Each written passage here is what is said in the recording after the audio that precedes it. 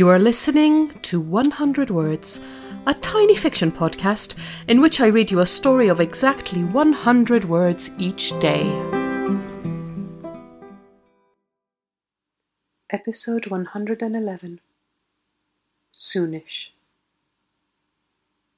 "We'll be there soonish," the text from her parents reads, and Riley rolls her eyes at their vagueness.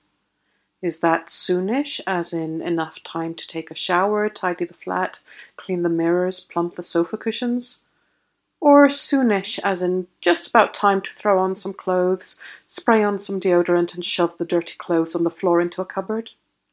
She flits around in a panic, getting distracted by insignificant tasks, losing sight of the bigger picture. When the doorbell rings, she's still in her pajamas and the flat is still a total disaster. Thank you for listening to 100 Words. This podcast is written and produced by Marilisa Valtazano. If you enjoyed today's story, why not share it with a friend?